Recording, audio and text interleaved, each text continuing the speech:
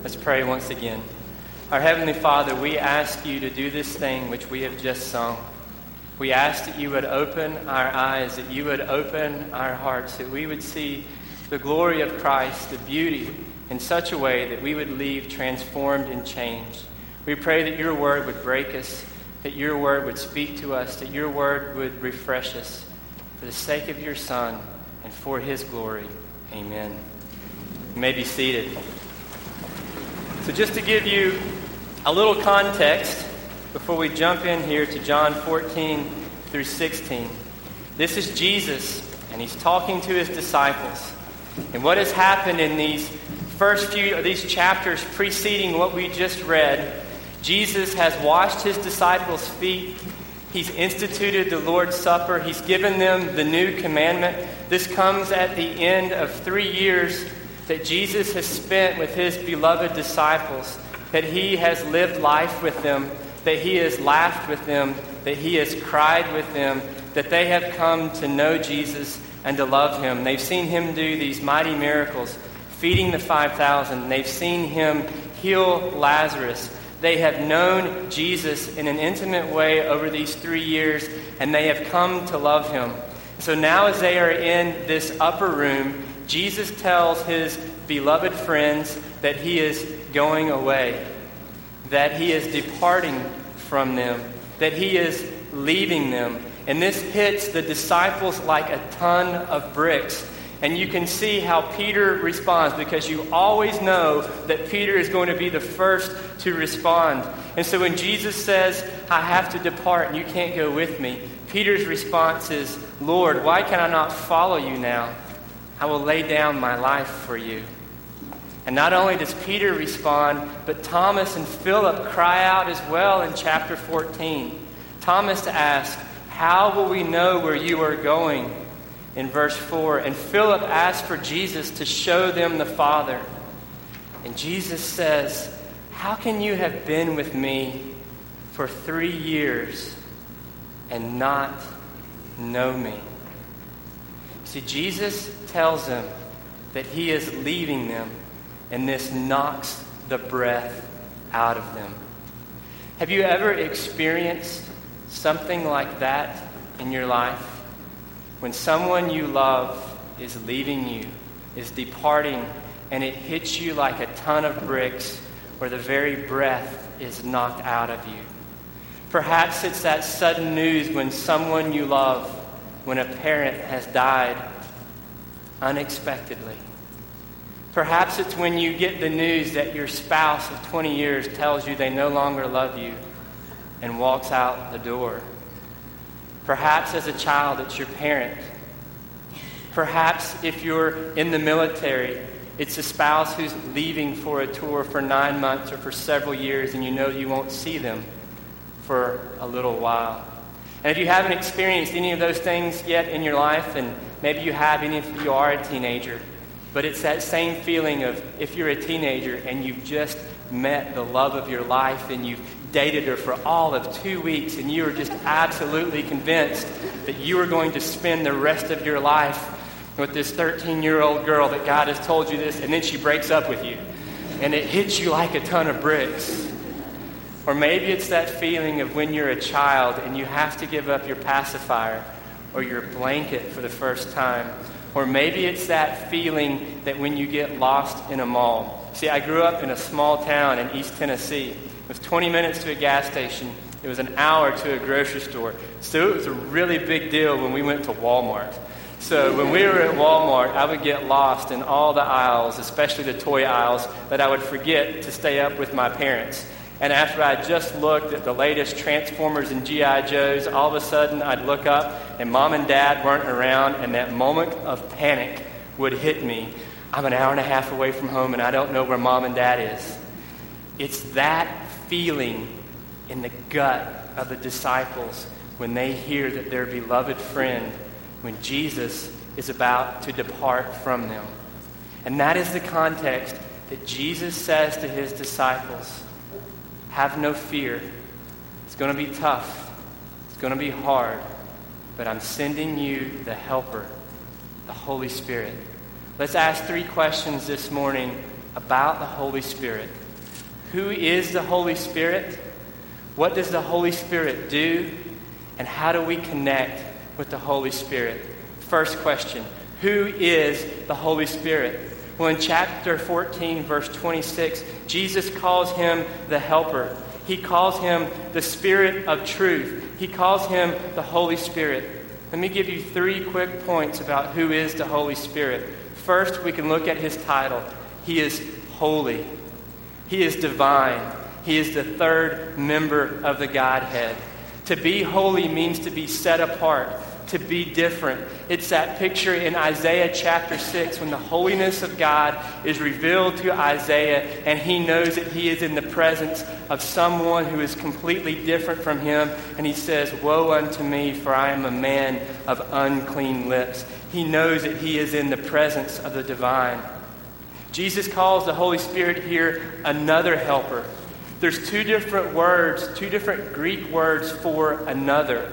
One means to be of the same substance, just alike, and one means to be different. Jesus used the one here that means of the same substance. He says another, in that the Holy Spirit is just like me. He is divine. And we even see Jesus saying that I am going to leave, but I'm going to come back. We will come back to you soon. He's not talking about his second coming. He's not talking about his return. But he and the Spirit are one, so that when the Spirit comes and indwells the disciples at Pentecost, it is the Spirit of Christ. They are that tied together. They are the Godhead. And in verse 23, Jesus says, we will come to him and make our home with him.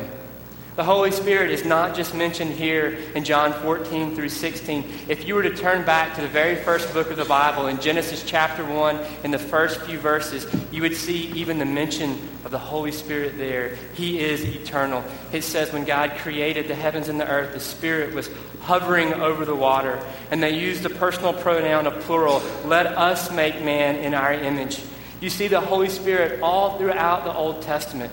You see the Holy Spirit guiding the people of Israel as they're wandering in the desert. You see the Spirit of the Lord indwell the temple in the Old Testament. You see King David reference him in Psalm 51 when he says, "Do not take your spirit away from me, but restore unto me the joy of my salvation." You see the Spirit at the presence of the virgin birth. You see the Spirit's presence at the beginning of the ministry of Jesus when he descends on Jesus in the form of a dove. You see the Spirit drive Jesus into the desert for temptation. You see that it is the power of the Spirit that raises Jesus again from the dead. The Holy Spirit is eternal. The Holy Spirit is divine. The Holy Spirit is the third member of the Trinity. Now let's look at the second part of his title, Spirit. Okay? Spirit means wind or breath or energy. When we think of spirit, we think of ghost, and that was the word that we used for spirit in the 16th century. So when we think of the Holy Ghost, we think of Casper, and that's just not true, okay? So he's not talking about the immaterialness of the Spirit. He's talking about the energy. He's talking about the active work of the Spirit, this idea of wind or breath or motion. So the Spirit conveys power, energy, and life. Sometimes it's a gentle breeze, and sometimes it's really powerful. Like Micah 3:8 says, "But as for me, I am filled with power and the Spirit of the Lord." Sinclair Ferguson calls the Holy Spirit the overwhelming, violent energy of God. It is God's irresistible power. So he is Spirit. He has active engagement with his creation in a personal way. Third point about who the Spirit is. He is a person. In John 15:26, Jesus says, "When the Helper comes, whom I will send to you from the Father, that is the Spirit of truth who proceeds from the Father. He will bear witness of me." It does not say it will bear witness of me. The Spirit is a person, not a principle, not the Force like in Star Wars, not a work or an influence, but the Spirit is a distinct person. And that's why there are attributes attributed to him as a person in the New Testament. It says we can grieve the Holy Spirit. says we can quench the Holy Spirit. It says that we can lie to the Holy Spirit. The Holy Spirit is not an impersonal force. He is a person. So who is the Holy Spirit? He is a divine, active person carrying out the designs of the Father and applying the benefits of the Son to all his people. So second question we want to ask from this text is this. So what does the Holy Spirit do? A lot.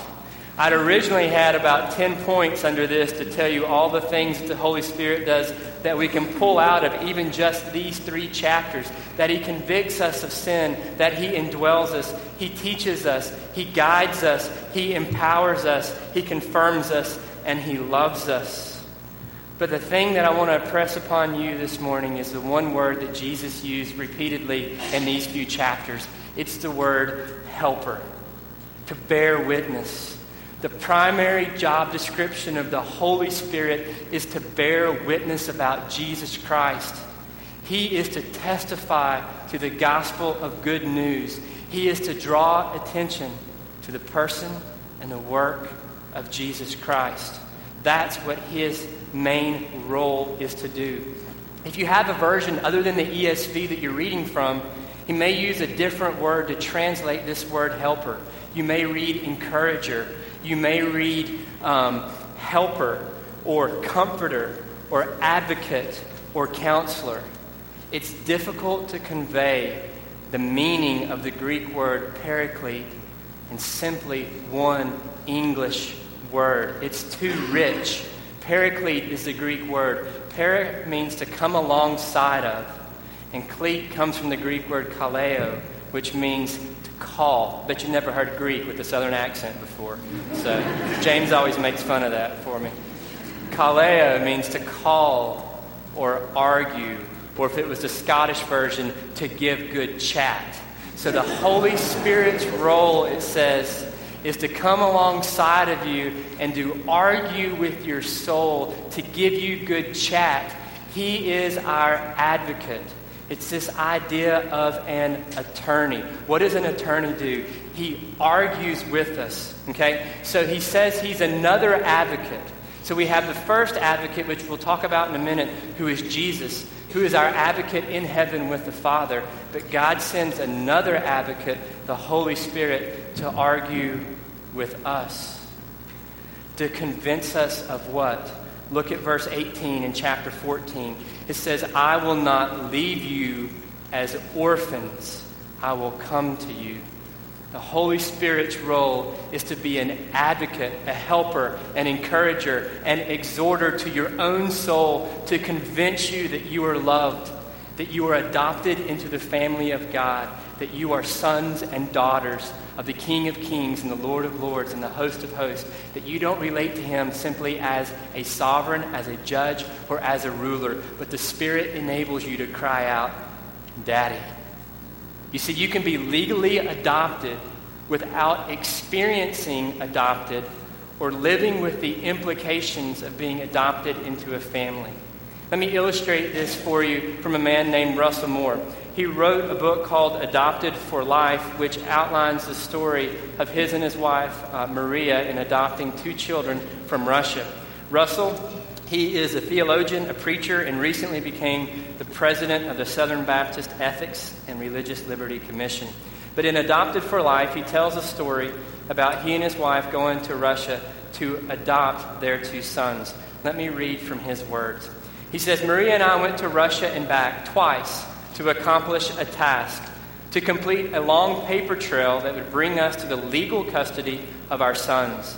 Along with that, however, it jolted us with the truth of an adoption more ancient, more veiled, but just as real, our own. He says, when Maria and I first walked into the orphanage, where we were led to the boys the Russian courts had picked out for us to adopt, we almost vomited in reaction to the stench and squalor of the place. The boys were in cribs, in the dark, lying in their own waste. And leaving them at the end of each day was painful. But leaving them the final day, before going home to wait for the paperwork to go through, was the hardest thing either of us had ever done. Walking out of the room to prepare for the plane ride home, Maria and I could hear Maxim calling out for us and falling down in his crib, convulsing in tears. Maria shook with tears of her own. I turned around to walk back into their room just for a minute. I placed my hand on both of their heads and said, knowing they couldn't understand a word of English, I will not leave you as orphans. I will come to you.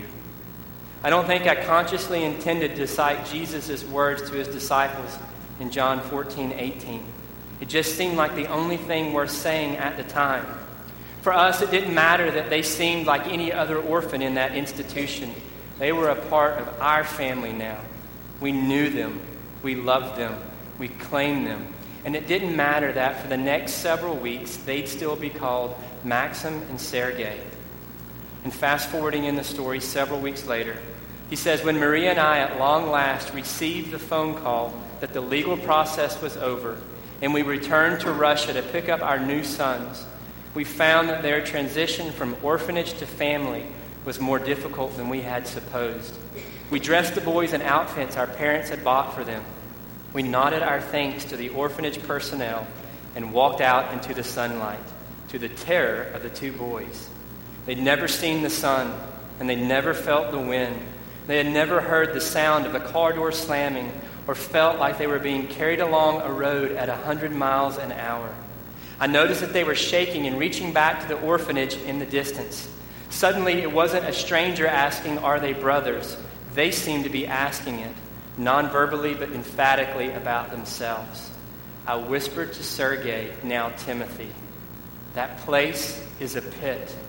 If you only knew what's waiting for you, a home with a mommy and a daddy who love you, grandparents and great-grandparents, and cousins and playmates, and McDonald's Happy Meals.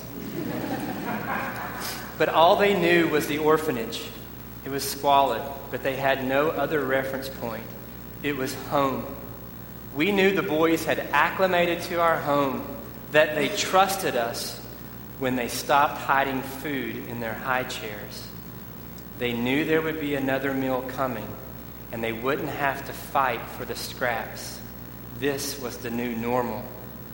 They are now thoroughly Americanized, perhaps too much so able to recognize the sound of a microwave ding from 40 yards away. I still remember, though, those little hands reaching for the orphanage, and I see myself there.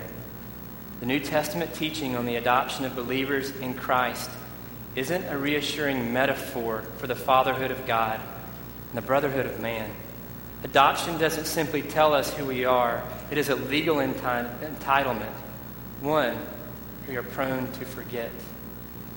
You see, we're legally adopted into the family of God, but it takes a while for us to believe that.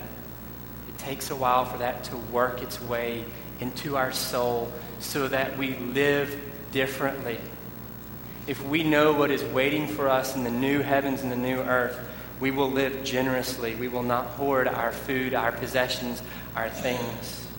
If we are convinced of our familial position into the family of God, it changes us in such a way. And this is the role of the Holy Spirit, to be an advocate to our own souls. Listen to Romans chapter 8, 15 through 16. For you did not receive the spirit of slavery to fall back into fear, but you have received the spirit of adoption as sons, by whom we cry, Abba, Father. The Spirit himself bears witness with our spirit that we are children of God. If children, then heirs, heirs of God, and fellow heirs with Christ, provided we suffer with him, in order that we may also be glorified in him. When you don't feel loved or forgiven or guilty, the Holy Spirit is working to make sure that that truth travels from your heart or from your brain to your heart. One theologian said this: Satan knows your name, but he calls you by your sin. God knows your sin, but he calls you by your name. And the Holy Spirit's role is to convince you that God loves you and your name is Jesus. And he doesn't treat you as if your sins deserve. He treats you as your older brother deserves, and he deserves everything. So what does the Spirit do? He doesn't whisper to you, you know what, you are a lousy Christian. You're pretty horrible, this whole Christian thing. Do you know what he whispers to your soul? He says, I love you, and don't worry, it was never based on your performance, so you can never, ever lose my love. I'm not mad at you. He convinces your soul of your adoption into the family of God. He makes salvation effectual in our lives. That's why in Hebrews 12, when Paul, or whoever the writer of Hebrews is writing, and he's arguing with these believers who are struggling in the midst of suffering, he says, have you forgotten the word of exhortation that addresses you as sons? Have you forgot your place in the family of God? Or 1 John 3:20 says, when our hearts condemn us, God is greater than our hearts.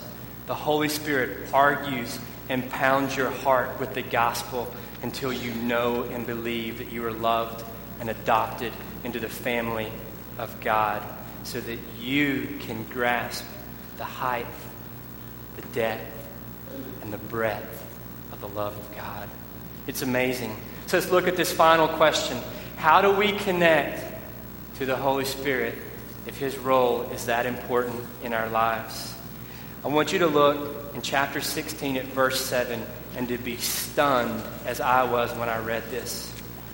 Jesus writing says, or speaking says, nevertheless, I tell you the truth. It is to your advantage that I go away.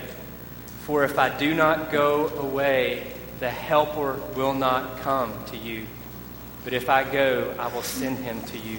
Do you realize this is Jesus, God incarnate, who's been walking around with his disciples, who has been feeding the 5,000, who has been healing blindness, who has raised Lazarus from the dead, who has preached this incredible sermon.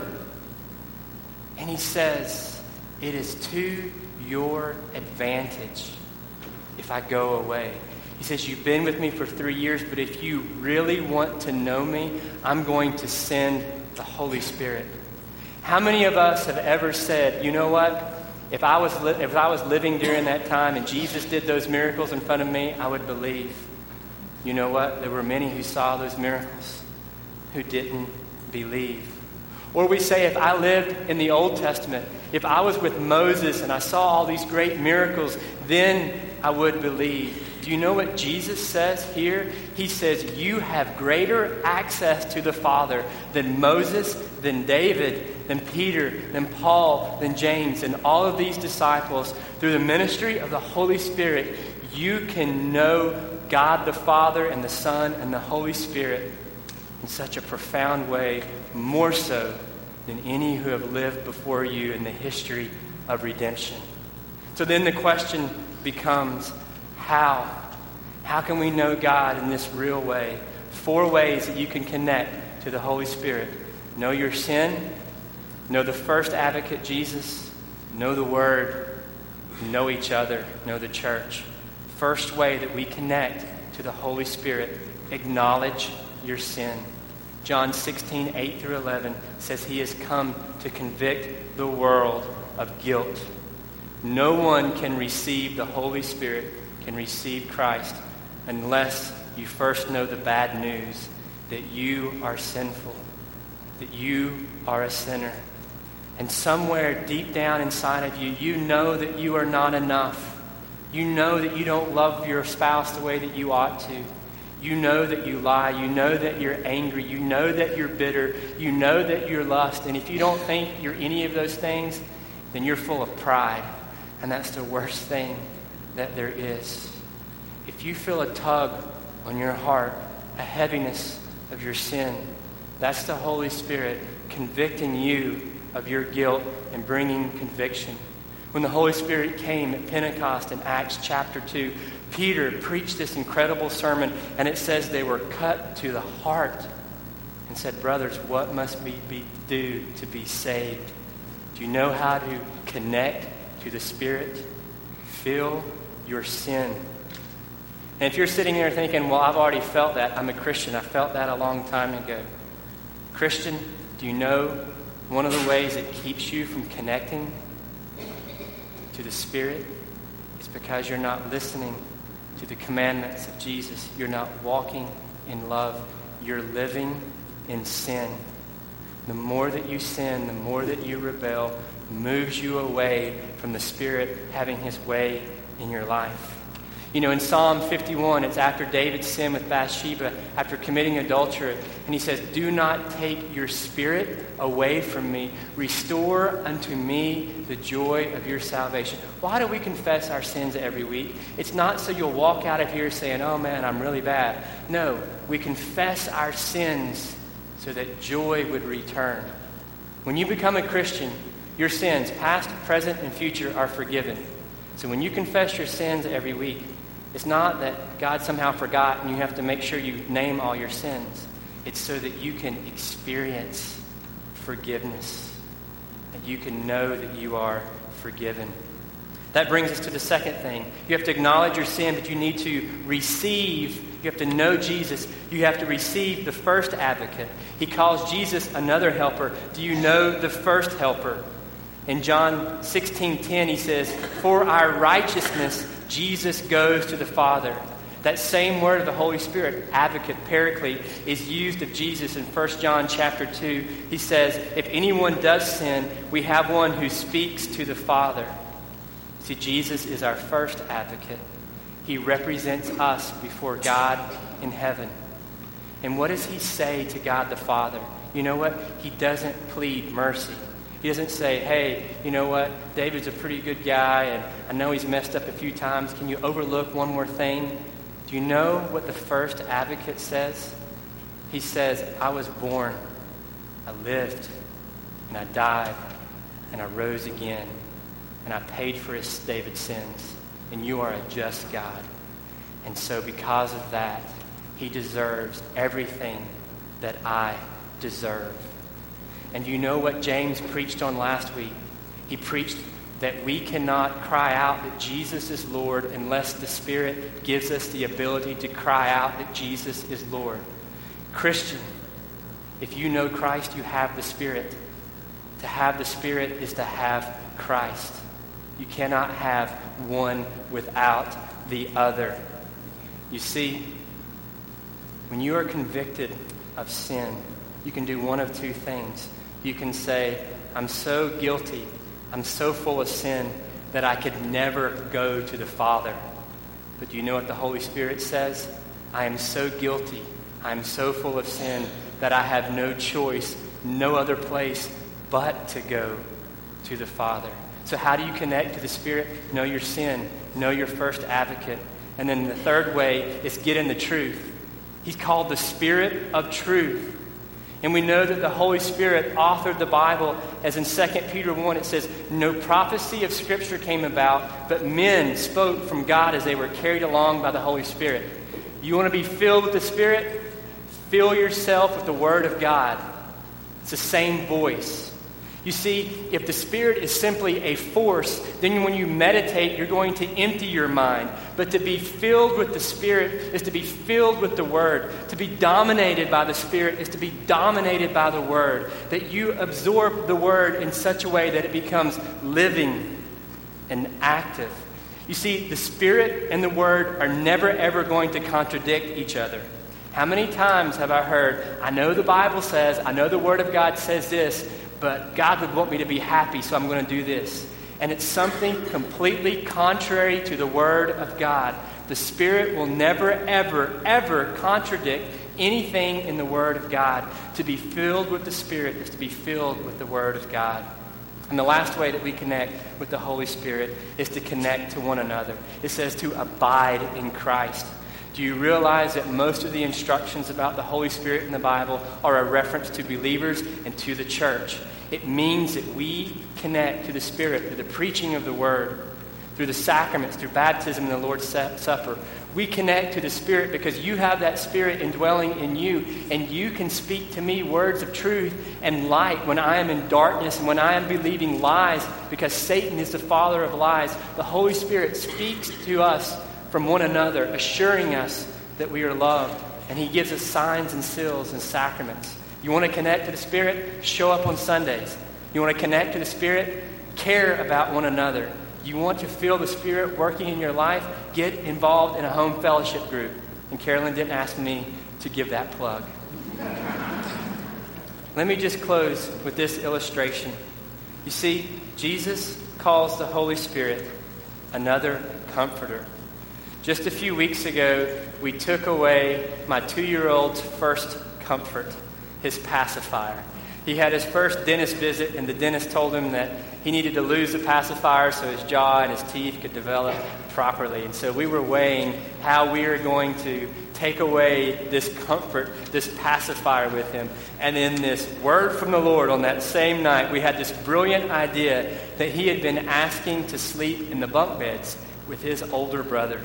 So we told him, if you lose the pacifier, you can keep the bee, that's his blanket, you can keep Puppy, that's his puppy dog, but you got to lose the pacifier and you can sleep on the bottom bunk with your older brother Graham. So he said, man up, and he did. So that very night, he agreed. He left his pacifier and he went to sleep in the room with his older brother on the bottom bunk. And he cried out the first time, and I went in there and I tried to comfort him, and Kelly and I stood outside the door, and then he started crying out again for Graham and for Mommy and Daddy, and then I had this brilliant idea. I went in the second time, and I went and spoke to his older brother Graham, who's 4. I said, when you hear Hudson cry out, Gray, Graham, this is what I want you to say. I want you to say, hey, Hudson, I'm up here. Mommy and Daddy are upstairs, and we love you, so you can rest. That's what the Holy Spirit does for us. Another comforter, as in John says in 14:27, peace I leave with you, my peace I give to you. Not as the world gives do I give to you. Let not your hearts be troubled, neither let them be afraid. Let's pray. Our Heavenly Father, thank you for sending another comforter, this Holy Spirit, who is an advocate to our own soul, to our own mind, that condemns us at times, that cries out that we are guilty, that we are not loved, that we are outside the family of God. Father, I pray for any of us here this morning who are lacking assurance of faith, of being in the family of God, that this day your Holy Spirit might assure us, might comfort us that we are loved, that we are accepted, that we are yours. In Jesus' name.